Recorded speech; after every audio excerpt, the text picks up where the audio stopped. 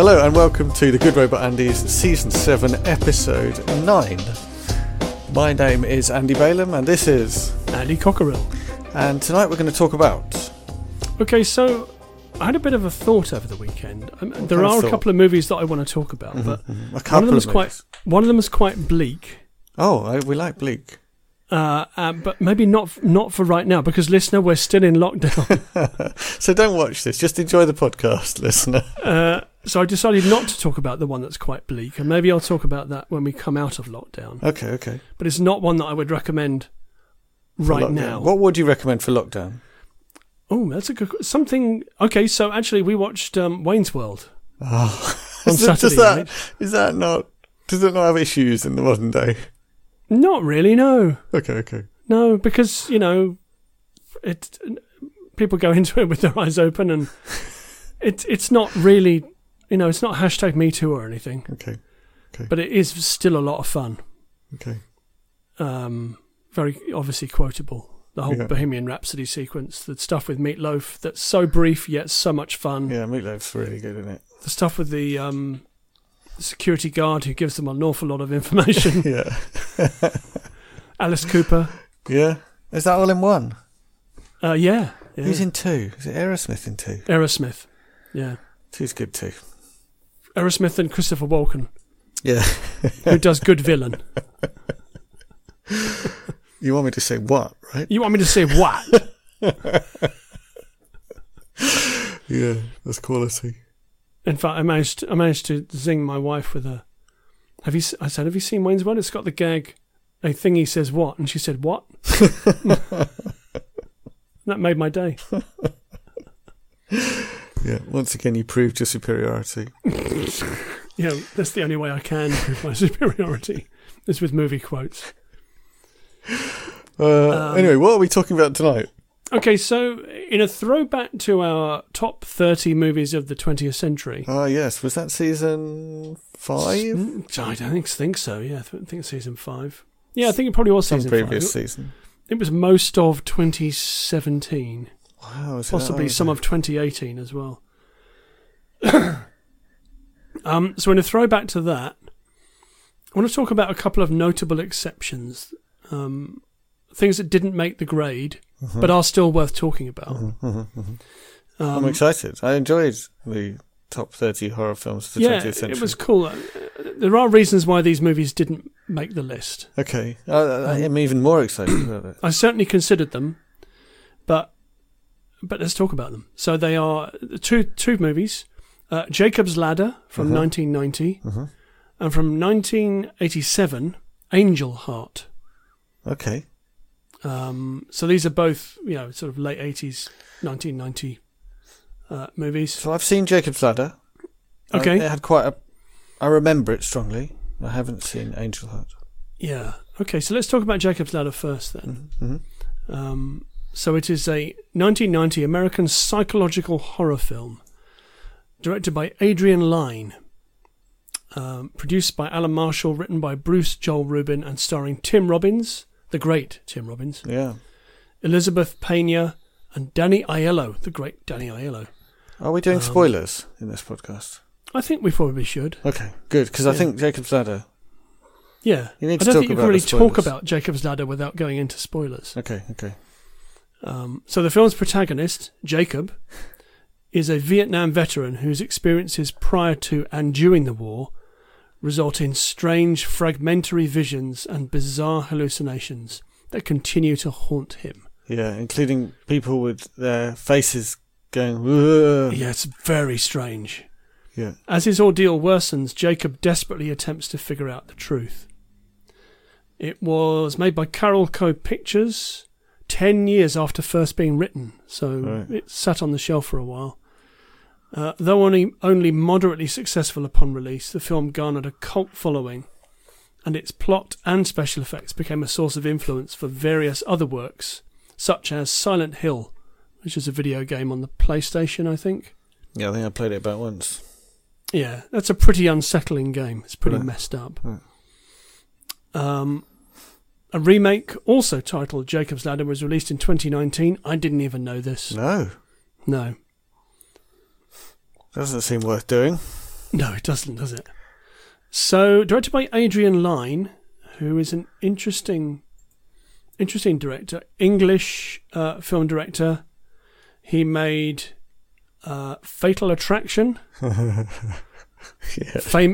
famous Fatal Attraction, or maybe infamous. 9.5 Weeks, also an infamous movie. Yeah, actually starring Mickey Rourke, who is in Angel Heart. So there's a bit of a crossover there. Flashdance, which I've never seen, but is again quite influential. Indecent Proposal as well. Oh yeah, I've seen that. That's pretty good. It's okay. I think pretty short. Yeah, it's not bad. So I think I would say that he is one of the great 80s and 90s visual stylists. Mm-hmm. So he came from a commercials background. Okay.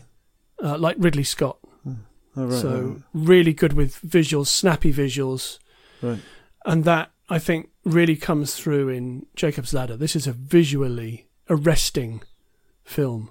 Yeah. And I think we developed a theme of you liking visually interesting films. Definitely. Yeah. I do like your thing. Yeah. One of your things. I think it is. I think it definitely is. I think there's a movie that I touched upon a couple of pods ago called Knight of Cups, which is a Terrence Malick movie, which is shot by Emmanuel Lubezki, who's a big collaborator of Malick's, also a big collaborator with no, it's gone. Gravity, Harry Potter, what's his name? Oh boy. I'm sure a listener is shouting at me now, but I can't remember his name. That's terrible. It'll come to me in a minute. Anyway, he's a big collaborator with him and Terrence Malick and the director of The Revenant, who is called... Oh my God. I'm having a senior moment. I would jump in and help if I knew anything. No, it's okay. It'll come to me in a moment. Alfonso Cuarón. That's him. Ah, okay. Of Gravity. Okay. And of The Revenant, etc. It is... yes. No, it's gone. Inarritu. That's his surname. I can't remember his... yeah. So another Mexican director. Okay. So Emmanuel Lubezki is a big collaborator with them as well, and he's one of the most visually arresting cinematographers. Right. Basically, if he's in line for an Oscar and Roger Deakins is in line for an Oscar, Emmanuel Lubezki always wins. So he's been quite quiet lately, which is why Roger Deakins has won a couple of Academy Awards. So yes, I do like a visually arresting movie. Random film that I really liked the visuals of. Yes. That vanished without trace. Spawn. Oh, okay, I've seen Spawn. I quite liked it, actually. Yeah. Yeah. It was okay. I want to see who shot Spawn. See if anybody interesting was involved in it. Yeah, it was not bad, was it? Yeah, I thought it was okay. No one else did.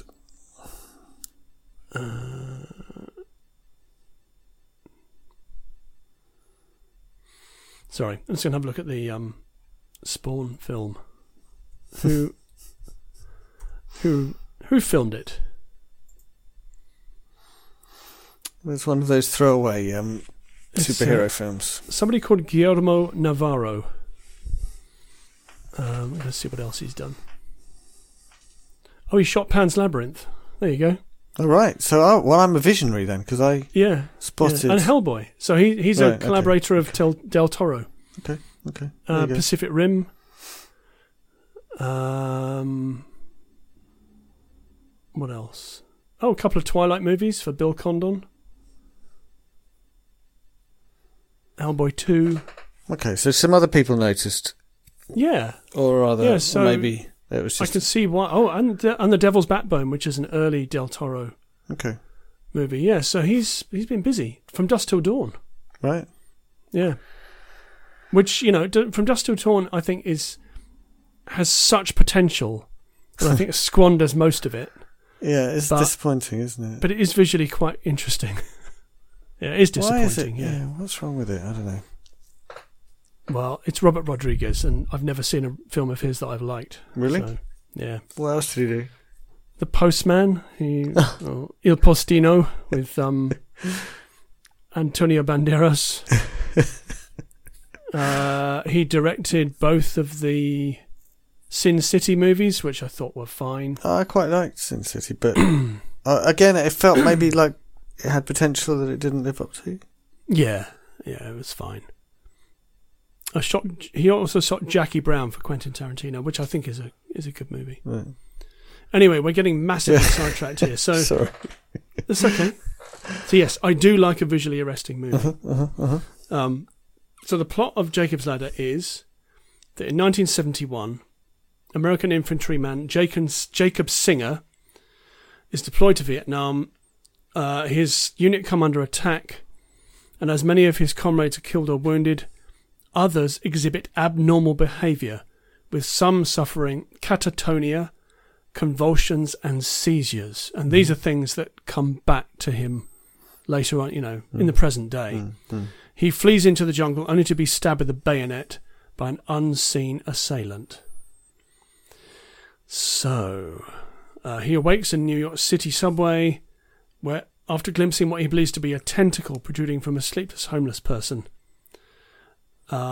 an inexplicably locked subway station exit results in him almost being hit by a train.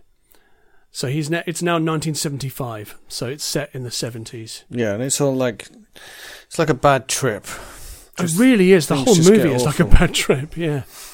So he works as a postal clerk, lives in a rundown apartment in Brooklyn with his girlfriend. He misses his old family and experiences visions of them, especially the youngest of his sons, who died in an accident before the war. So he is increasingly beset by these weird hallucinations. These people with their faces going blah, blah, blah, blah. Yeah, so cars go past him and the faces kind of blur and go strange. Yeah, it's like they're shaking their heads impossibly fast. They're so fast that they're blurred out, and it's weird. That's right. At a party thrown by friends, a psychic reads Jacob's palm and tells him that he's already dead. Which is quite creepy. Pay attention, viewer. Pay attention. Pay attention. Which he dismisses as a joke. After declining to dance with the medium, he appears to witness an enormous tentacled creature. He gets a fever. He's really, really unwell. He then has a first-person perspective scene of apparent flashbacks to his time in Vietnam. Where he's badly wounded, being discovered by American soldiers before being evacuated under fire in a helicopter. So he's kind of remembering what happened to him, or is he? Or is he? Because we never actually know. I think that's the beauty of this movie, is that it portrays a possible hellscape that's happening to him, but we're never really sure if it's actually happening to him or if it's all in his mind. Yeah. I feel like actually there's a few films where the first time you watch it, it's just confusing and painful. And then it's worth watching it again knowing what you know from the end. So I'm thinking, I know what I was going on about Society. Actually, I probably haven't mentioned Society for ages, but no. Society is very painful to watch the first time. You have no idea why you're watching it or why you care. And then you get to the end, you find out what happened, what is happening, and then it's worth watching again to I think understand what all that stuff is about. Yeah, maybe Mother as well. Would definitely stand up to repeated viewings. Yeah. Also, things like a movie that was in our top 30, but The Sixth Sense. Yeah, but I watched that the first time now. Unless your wife ruins it for you. Also, I don't think it's so good. Okay. Yeah, Jacob's Ladder definitely, I think, benefits from... Like, the first time, it's just a horrible experience.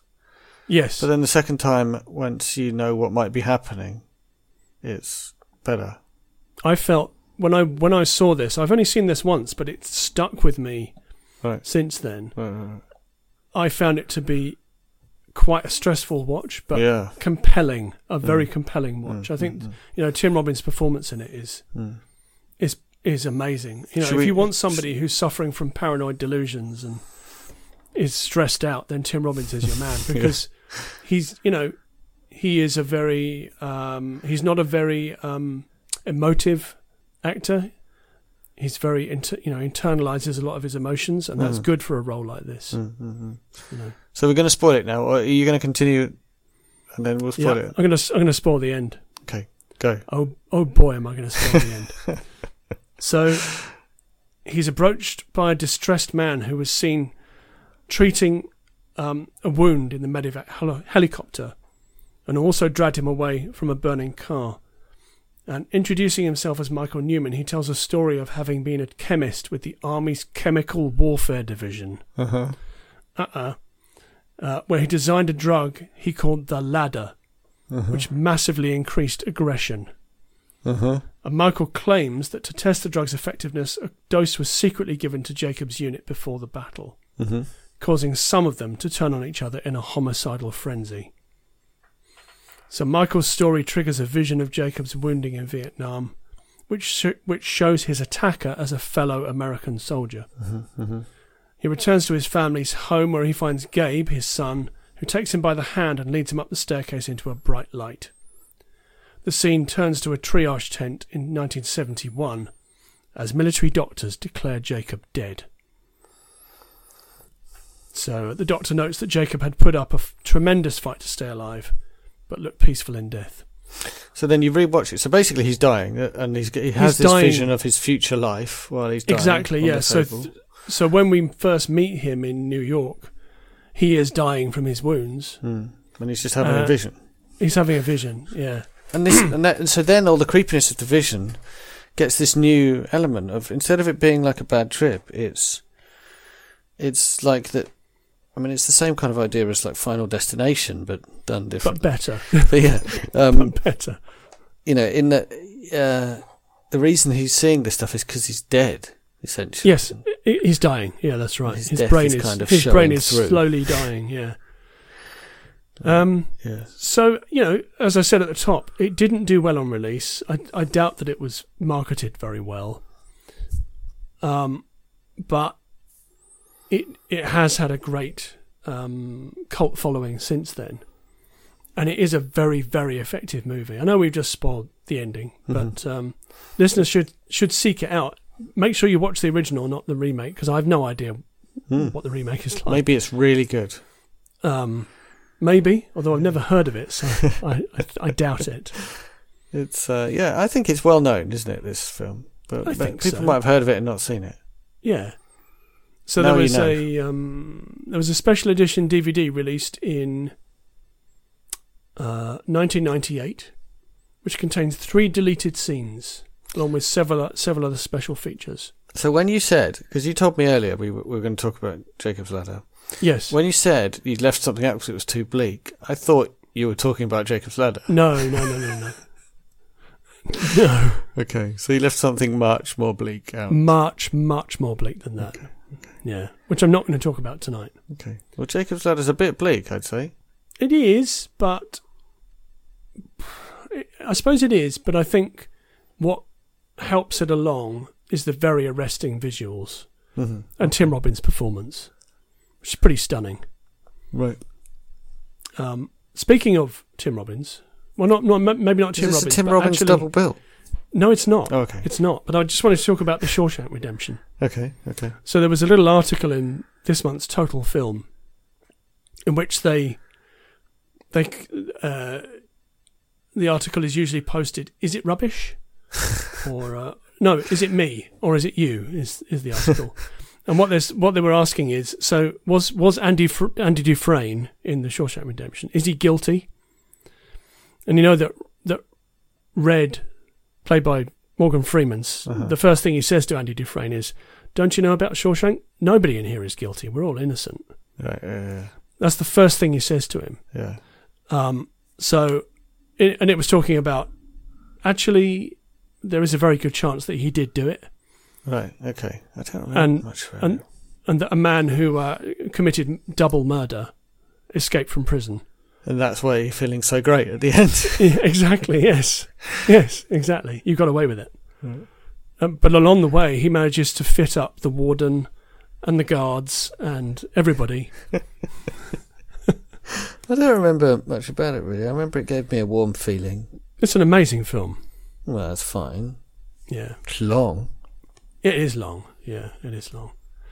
Anyway, shall I move on to the next movie? Would it be a redemption if he wasn't guilty? So if he wasn't guilty, but he was in prison for a long time. Yeah, I mean, the redemption of it. Redemption, yeah. The redemption of it is that he manages to get the warden sent to jail. So technically, being redeemed means being kind of bought, like when you're a slave, like buying out your slavery so you become free. Oh, okay. That's interesting. Yeah, but in our society, it kind of means it's linked very much with like repentance and stuff because it comes from Christian stuff. I didn't realise that. So it's from Yeah. To redeem a slave would be to buy them and then set them free. Right. Well, I mean, slavery is sanctioned in the Bible, so. Yeah, there's a bit about it. There's quite a lot. Yeah. Well, there's a bit that says, like, don't resist your master if you're a slave. Yeah. Exactly. Yeah. Should we move on to the next movie? Yeah, let's do it. I'll just wrap up Jacob's Ladder though with it Rotten Tomatoes summing up. So it says, even with its disorienting leaps of logic and structure, Jacob's Ladder is an engrossing, nerve-shattering experience. Yeah, I really want to watch it again, actually, as soon as possible, because it's pretty good. All right. Yeah, I don't really. It's too painful. Okay. So let's move on to the next It's definitely good. Yeah, it is, yeah. So this is also directed by a British director, Angel Heart. Is a 1987 American neo-noir psychological horror film. So it's a mash-up of genres. Neo-noir. Yeah, so we're talking like detective thriller. An adaptation of William Hauksberg's 1978 novel, Falling Angel. So written and directed by Alan Parker, famous British director who made The Commitments and Bugsy Malone and Midnight Express. So really, really big influence during the 1970s and 80s, Alan Parker. It's kind of fallen off the radar these days a bit. And the film stars Mickey Rourke, Robert De Niro, Lisa Bonet and Charlotte Rampling. And Harry Angel, played by Rourke, a New York City private investigator, is hired to solve the disappearance of a man known as Johnny Favorite. And Angel's investigation takes him to New Orleans, where he becomes embroiled in a series of brutal murders. So, following publication of the novel, Hauksberg began developing a screenplay, but found that no film studio was willing to produce his script.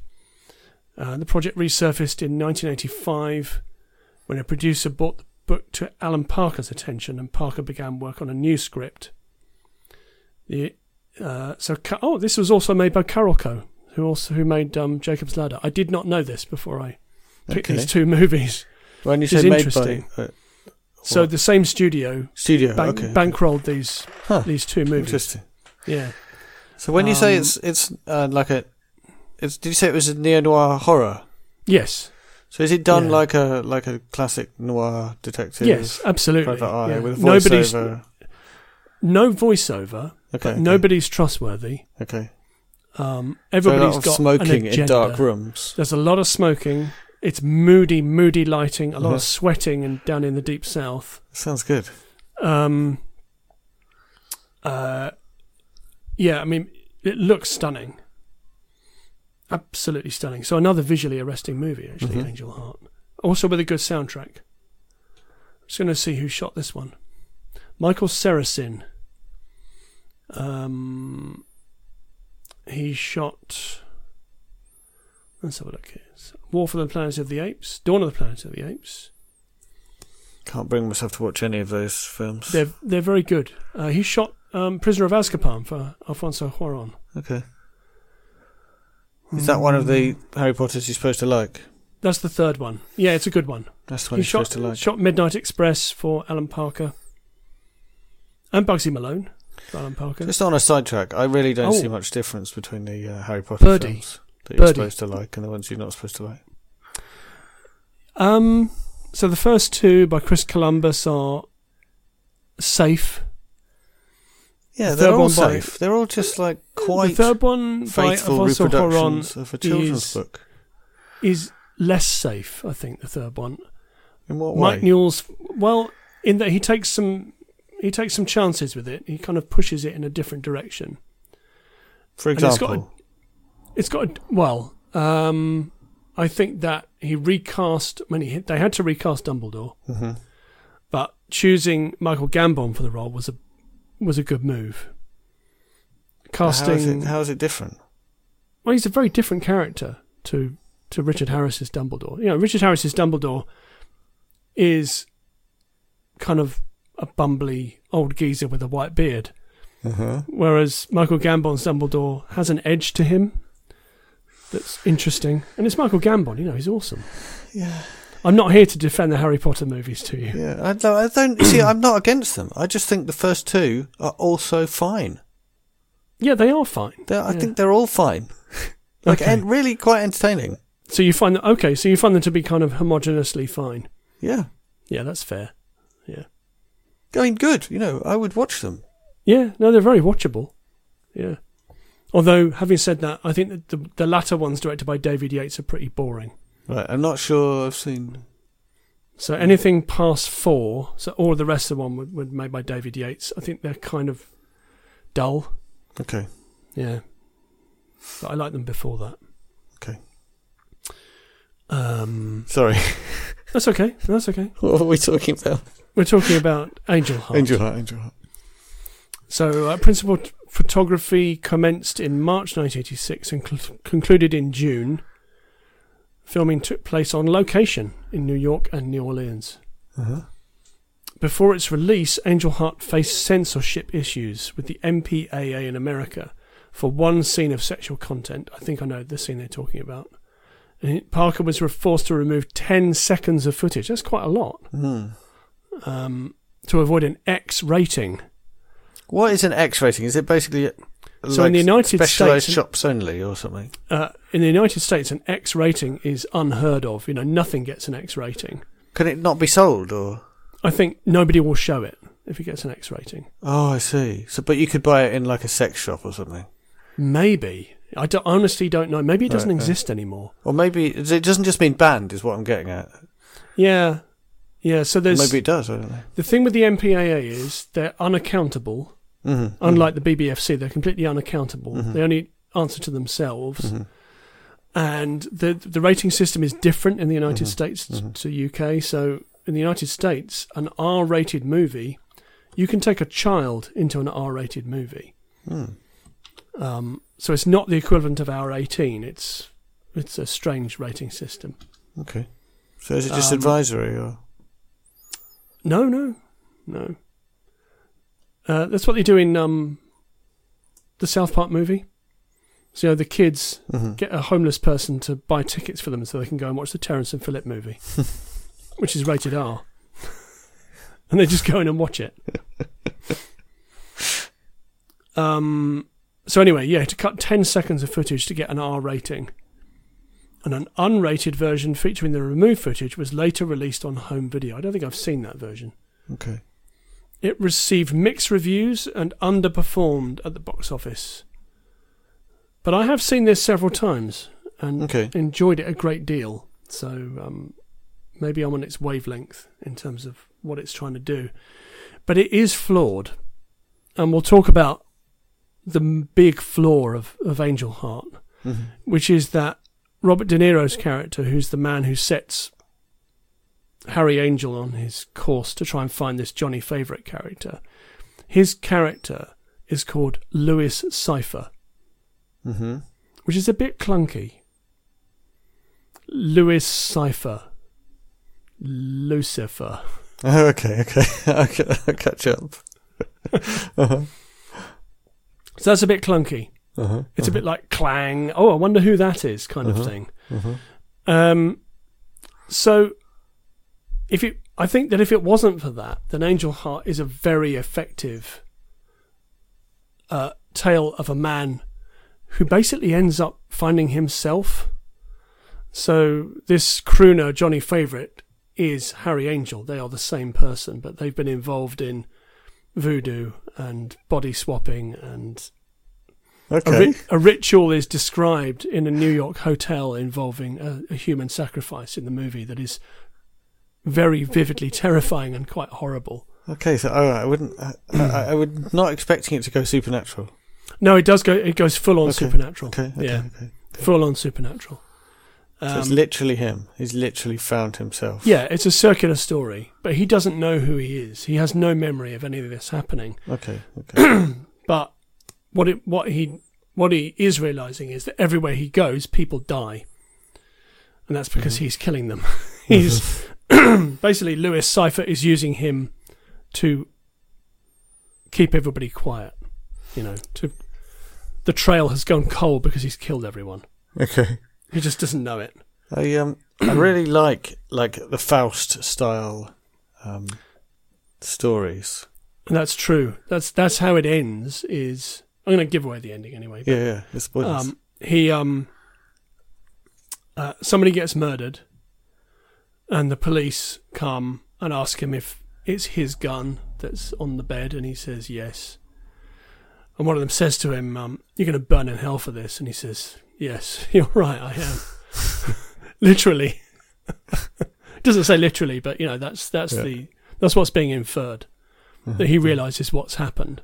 Right. And that he's done a deal with Lucifer to change his body, to change his face. Okay. And now Lucifer wants to be paid. Right. So a very effective visually and also soundscape movie. There's lots of great music in this, period type music, but also a jazzy soundtrack that's quite unsettling. Fantastic performance by Mickey Rourke, who, prior to his boxing career, in quotes, and his plastic surgery, was an incredible screen presence. And here he is just on absolute incredible form. So I don't know that story. Did he become a boxer? Yeah, so he was, as I said, like this amazing screen presence, decided that he didn't want to do that anymore. He became a boxer, got beaten up quite badly in the ring, had some surgery to correct that, which just makes him look very strange, and has made a comeback, and is still a fantastic presence on screen. But I just can't help thinking what would have happened if he hadn't been a boxer, if he hadn't decided to do boxing. So films that have someone selling their soul to the devil that are vaguely based on Faust, yes, include some quite shockingly bad films that I still have a bit of a soft spot for because I love that plot. Can you enlighten us? So what's the one? It's got that famous bloke in as a lawyer. A lawyer from a small town. Yes. Devil's Advocate. Devil's Advocate, yeah, terrible film. Terrible movie. But soft spot for it because I like that Al plot. Pacino. Al Pacino. Yeah, he isn't great in that though, is it? I mean, nobody's very good in that movie, to be fair. There's at least one other one that is like that Faust type thing. Yeah, they always miss the mark, but I really like the plot. I love the doom. Like, the point is, from very early in the story, you're utterly doomed. Yes. And then you just watch it play out. And I really like that as a story. Yeah, you know what's coming. Yeah. Yeah. I think in Angel Heart, you don't know what's coming, although I have given away the ending to listener. You don't see it coming until, if you're eagle-eyed, probably about 3/4 of your way into the movie, and then you might be thinking that you know what's happening. But it certainly plays its cards very close to its chest. And that's mainly due to the way that it weaves the magic around it. Doesn't signpost things. Portrays the Deep South as a very untrustworthy place, full of untrustworthy people. It's sweaty, it's unpleasant, it's not somewhere you want to be for very long. So I think if it didn't have the Louis Cypher thing... So you're saying the name of a character is enough to ruin this film for you? Yeah, it really is. It's clunky as anything. But if it didn't have that, That doesn't constitute a flaw. Just the name of one character. It is a flaw, though. Not a fatal flaw. I mean, it is a flaw. Fair enough. Come on. I have seen this a few times, and I really enjoyed this movie. I really, really enjoy it. I think that Alan Parker... there's this, and there's also a movie called Birdie with Nicolas Cage and Matthew Modine. Again, a Vietnam story, Birdie. That's also worth checking out. Yeah, with a soundtrack by Peter Gabriel, which is very good. Okay. Yeah, that's also worth checking out in terms of visuals and a really arresting story. So, Angel Heart. Let's have a look at the Rotten Tomatoes. So it has a 79% rating on Rotten Tomatoes, and it says Alan Parker wrote an excellent script and went on to make a memorable film. Although initially supportive of... hang on, I'm just seeing here. What's this? No, that's not it. That's William Hortzberg who talked about it. So, although initially supportive of Lisa Bono's decision to appear in the film, Bill Cosby, that hasn't aged well, dismissed Angel Heart as a movie made by a white America that cast a black girl, gave her voodoo things to do, and have sex. That is kind of true, but, she plays it well. Right. She does play it very well. But, I think we can take anything that Bill Cosby says and dismiss it, frankly. Well, if sometimes you can look beyond the person. Maybe. What they're saying is valid. Maybe. So, I think it was critically not panned, but I think would be mixed reviews. Yeah, I think so. However, cultural impact, it has gained another cult following, so another cult movie like Jacob's Ladder. Filmmaker Christopher Nolan stated the film was a major influence on his 2000 film Memento. Have you seen Memento? Yes. Yeah, so that's another twisty-turny, not timey-wimey, but certainly a man who's lost his memory and is trying to find the way back. Yeah, so I could see how Angel Heart would definitely be an influence on that. I think films that have a major twist are overrated. Okay. On average. Yeah. For example, the one that everyone says, what's it called? Oh, the Usual Suspects. Yeah, Usual Suspects. People massively overrate Usual Suspects because it fooled them. I think it's fine. Yeah, it's okay. I mean, it's just a film. It's totally forgettable. Yeah, I haven't seen it in ages. In fact, I don't think it bears repeated viewing, to be honest. No. Once you know the MacGuffin, then it doesn't matter. It's just a normal film. I don't know why people get... Well, Memento's better than that. Yeah, but I still think just because it's got a twist doesn't make it, brilliant. So you're sort of looking at sort of recent reappraisals of the film. Mm-hmm. So Den of Geek writer Ryan Lambie ranked the film at number 6 on his list of the top 20 underappreciated films of 1987, which is quite specific. It's quite specific. He just picked all 20 underappreciated films of 1987 and then ranked them. So he writes that Parker brings a wonderfully shadowy quality to his noir thriller. Some viewers may be able to predict where this twisty, murky thriller is going to take them, but the ride remains one worth taking thanks to the quality of the acting and direction.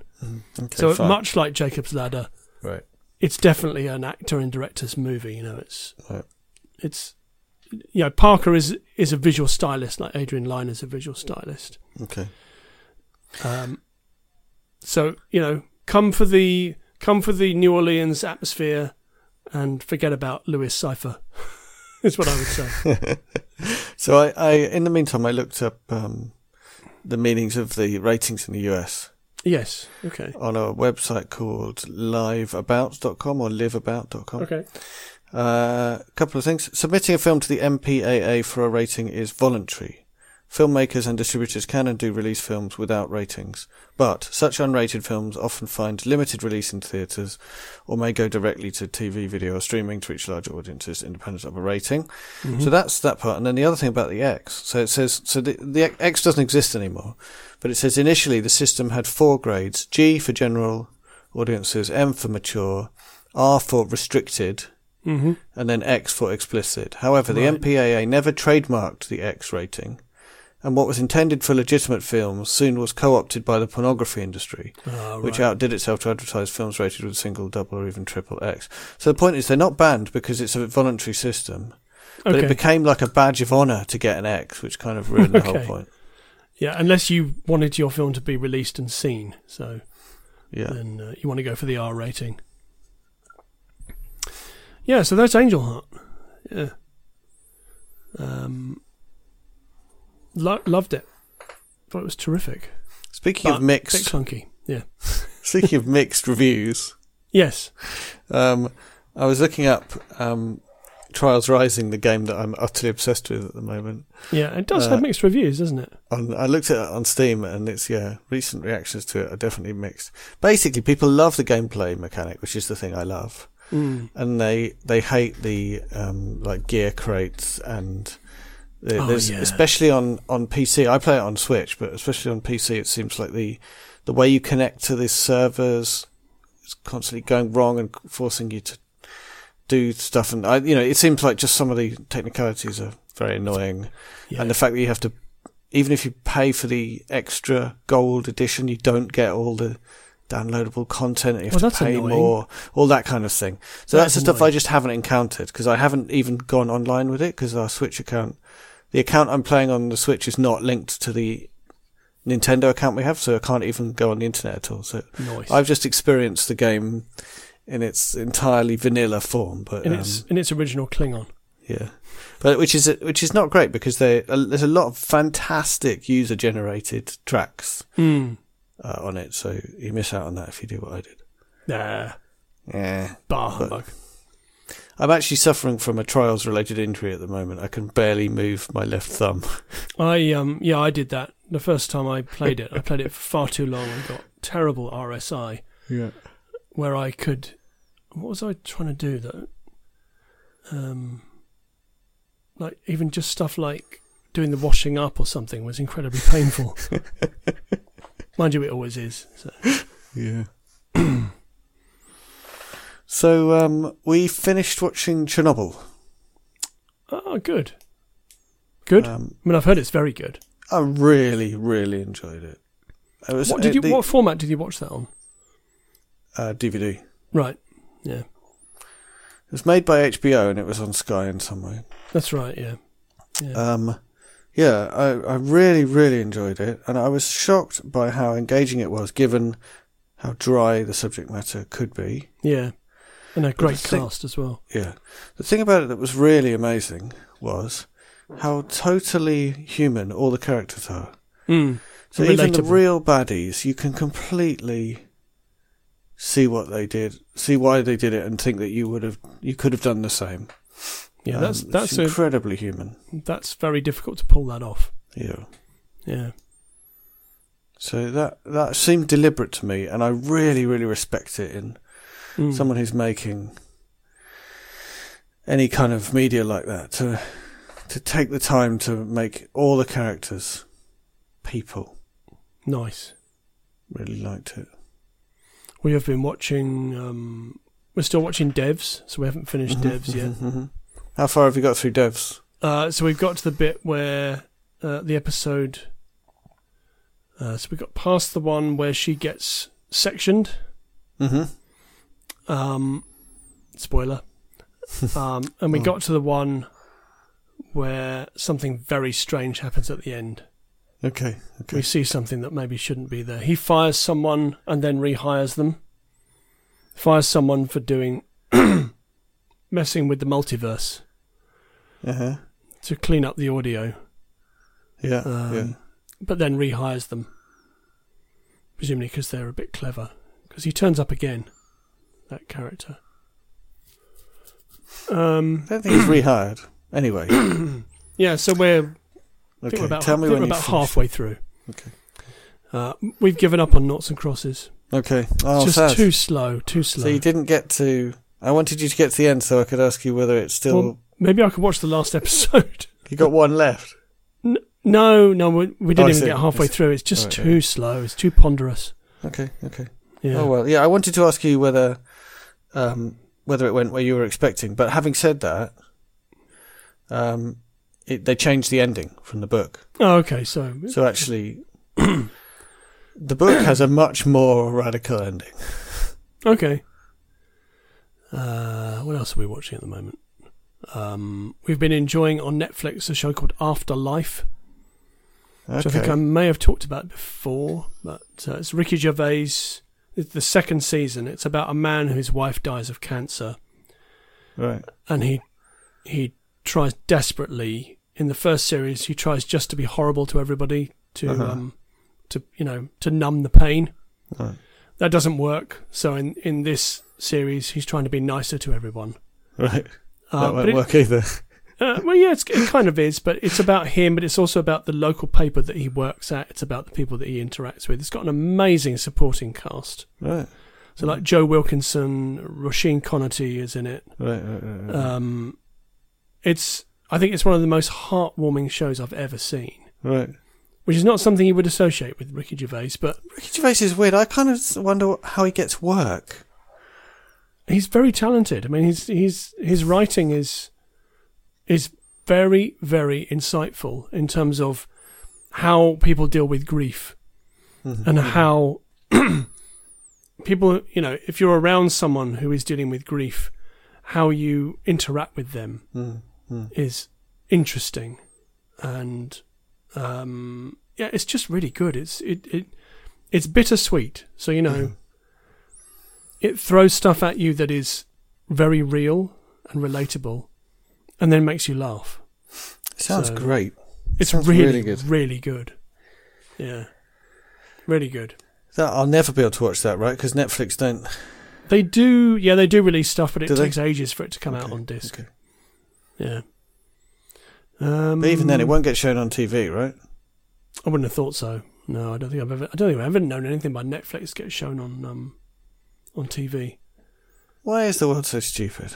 Well, yeah. Don't know. So yeah, that's where we are. Still in lockdown. Yep. Yeah, watch Train to Busan. I watched Quantum of Solace last night. Okay.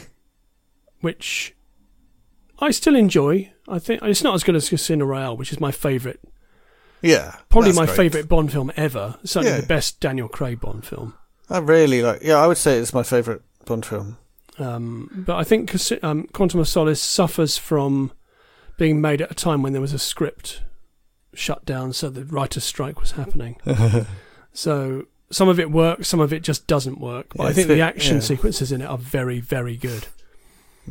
It's I remember which one it is. It's good stuff. It's definitely been downhill since then for Bond. But yeah, I can't believe he's making another one. Yeah, one more. Yeah. After they Spectre, they blew everything up, and bad. it was like this is obviously the end. Yeah, no, not the everything's gone wrong, and they've blown up the MI6 building. Yeah, spoilers. And spoilers. Yeah, it was obviously the end, and it was about time it ended. Yeah, because it was. Yeah. So we watched the MASH report, the lockdown MASH report. That entire series was joyous. Yeah, it was really good, and they had a quick flash of the Bond film A Quantum of Boris on the screen in the last episode. Excellent. That's good, and that was really nice. I liked Very that. good. Yeah, MASH report's been good. Have I Got News for You has been surprisingly funny as well. Yeah, and Have I Got News for You, when it's on and I sort of catch it, it's still surprisingly good generally. Yeah, I mean, if you get funny people talking about the news, then it's good, isn't it? Yeah. Yeah. Victoria Corrin is an excellent host. I watched the one with her in. Yeah, she's good. She's my hero. She plays poker. Yeah, she does. That's how amazing she is. Well, she probably plays less poker now because she's a media personality. She's Mrs. Media. Yeah. Is that it? That's it. Oh, plugging. I've got some plugging. Have you got any plugging? Well, no actual plugging, but I checked Spotify, and we're on Spotify. Oh, so well done us. How did we? Well done us. I think you submitted us. Right. I've got no record of this. Maybe I did it then. But anyway, we're on there. Okay. So listener, if you're listening to us on Spotify, you can tell your friends that we're on iTunes and Spotify. So basically, there's no excuse not to listen to us. So if you can dig out the link, we can add that to our About page. I will endeavour to do so. Yes, because it's missing at the moment. Yeah. Cool. Okay, cool. You have plugging. Go for it. Yeah. So I've been working. Basically, at home we use various to-do lists for various things, and some of them are very complicated and difficult for me to replace the advertising supported, or in one case paid to-do lists that we use. Obviously, I would never pay for things, but my wife pays for Todoist. But there is one thing we do with to-do lists, which is extremely privacy concerning because it uses Google and is incredibly simple, which is that we have a shopping list in Google Keep. And Google Keep is this very simple note-keeping thing, which has a decent to-do list functionality. You can just tick boxes, basically. You have boxes, you tick them. And that list can be seen in multiple places. Okay. So it's not rocket science. Surprisingly hard to find just a simple thing like that, but Google Keep does the job. But I don't like using Google services. And it's so simple, I thought, I can replace this. And I launched a multi-month project. So what I have done is made a server which can hold on to to-do lists for you and lets you log in and all the stuff a server needs, which, by the way, has been most of the work, which is free for you to sign up on. And I made a website that goes on top of that server, and also a spec so that other people can implement different servers and different clients that talk to this server. So people can make apps for different platforms and things like that can save your to-do list and then share it with your web browser or whatever other devices you want to use. So I've made the website, I've made the server, I've made the spec, and I'm working on the Android app. Nice. But the website that I've made, because I wanted to just have something up and running really quickly, is completely free of JavaScript. So if you are the kind of person who wears a tinfoil hat and doesn't like having other people's JavaScript running on your computer, this is the to-do list app for you. If you don't care about that kind of thing, it's basically a very basic functionality website, but it works. You can make lists, you can tick things. But it's at listsync.artificialworlds.net/UI. Nice. If you just Google for list sync, you'll probably find it. I'm going to make a proper sync. List sync. List SYNC. Right, so not list sync as in water sink. No. Yeah, it synchronizes your lists.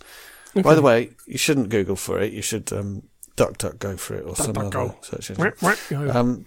But yeah, so that I'm working on the Android app, but I haven't made it yet. But the point is, you'll be able to make a list that you can share with someone else by having the app on your phone, and also your web browser can see it and whatever. And you won't have to use some horrible proprietary service. You can either sign up on my server, which is free to use. At some point, I might start asking for donations. If anyone uses it. So could somebody else run a server if they wanted to? But anyone could run a server either by using my code, which is all open source, or by writing their own server, which follows the same spec that I've written. So that's my idea, to make like an ecosystem of servers and apps that can all talk to each other, so no one controls it. And if you don't like my privacy policy, well then just run your own server. And how's the communication done? Is it over HTTPS or TLS or something? Yeah, it's over HTTPS. TLS, which is TLS. Yeah. So it's secure. It communicates securely with my server, but you shouldn't store stuff that you don't want me to read, because technically I can read your stuff on my server. So it's not encrypted end-to-end. You heard it here first. It's not encrypted end-to-end. So if you need your shopping lists to be end-to-end encrypted, you should use CryptPad, which is an excellent fully encrypted system that will not load on my phone. Own server. Take my code, run it on your server. I'll help you set it up, and then if someone hacks your server, they can read your shopping list. But at least then I can't. Now the thing is that I won't read your shopping list unless I need to like debug a problem we're having with your shopping list, right? But the fact is, technically, I could read it. It's not end-to-end encrypted. Okay, so it's stored in a database? Technically, at the moment, it's stored in one file. Okay. But I've written the code so that if and when people, people start using it, I'll save it somewhere more robust. But at the moment, that is a very cheap way. It doesn't cost me anything above what I'm already paying for my web hosting, right, to host this service that other people can use. So, nice one. It is what I am doing. Okay. Well, you should put a link to that on this week's episode. I'll stick it in the show notes. Yeah, definitely. listsync.artificialworlds.net/UI. Cool. Or just search for ListSync. Hopefully you'll find it. I'm saying that it hasn't been around very long. You might not. Excellent. Cool. That was my plug. I'm sorry it went on. That's okay. I think that's probably the show. The pod. I think that's it. Yeah. Thank you, listener. Cheers. See you next time. Bye-bye.